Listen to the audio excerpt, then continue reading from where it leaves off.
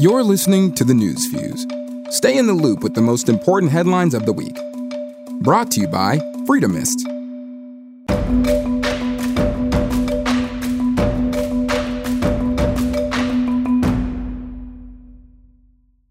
While the country of Jordan's coast was blown apart by a deadly explosion this last week, the east coast of the United States is dealing with Hurricane Isaias.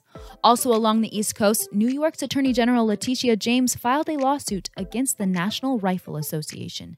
Since the NRA is registered as a charitable organization in New York State, she is able to investigate the financial status of the group and claims there has been fraud.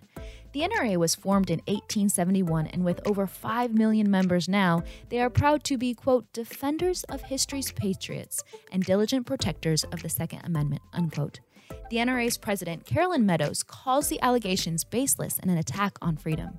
Speaking of guns, over 1,000 people were denied the ability to buy a gun in Virginia since the new law was passed, putting restrictions on how many firearms one is able to purchase each month. Because a recap of the news would not be complete without the mention of the national health crisis, this week, Mayor Eric Garcetti of Los Angeles has decided that instead of just limiting non-essential businesses, authorities have the permission to shut off power and water to the houses of families who host large gatherings in their homes. COVID isn't the only health crisis, according to Michigan's Governor Gretchen Whitmer, though.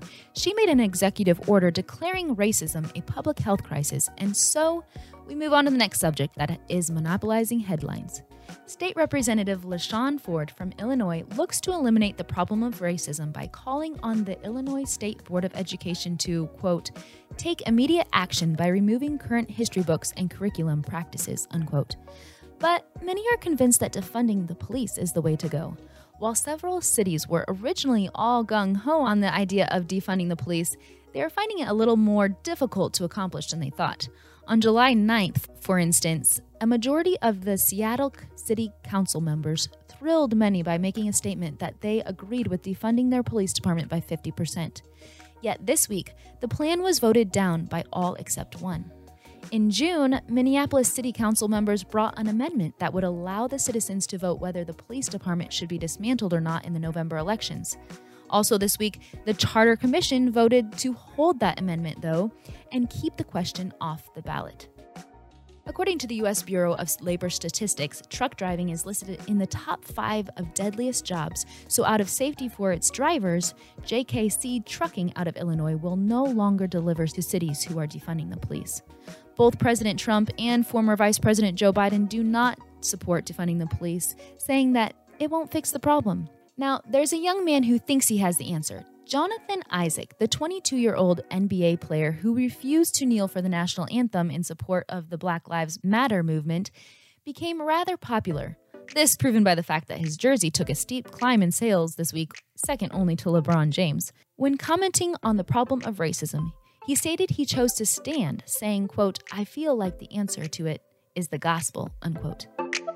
Other young people worth mentioning this week should be popular not because of the words they say or the sports they play, but because of the lives they gave. 9 Marines and 1 sailor, all between the ages of 19 and 23, died in a training accident off the coast of Southern California this past week.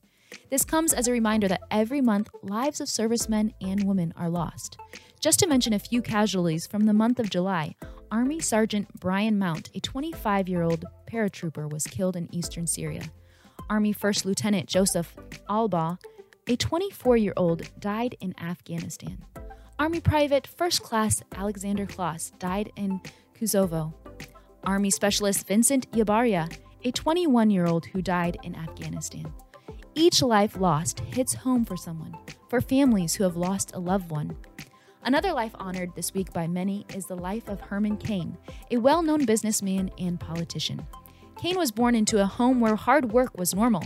His father worked 3 jobs as a chauffeur, barber, and janitor, while his mother was a cleaning woman. Cain summed up his life well when he said, quote, the possibility of success was motivating me more than the fear of failure, unquote. What is your motivation? When we take some time and think about the reasoning behind our actions, a purposeful life is the result. You only have one, you might as well use it living with success.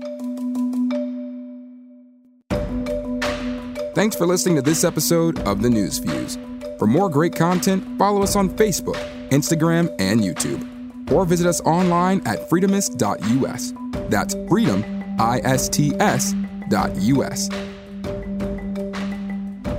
Until next time, stop yelling and start thinking.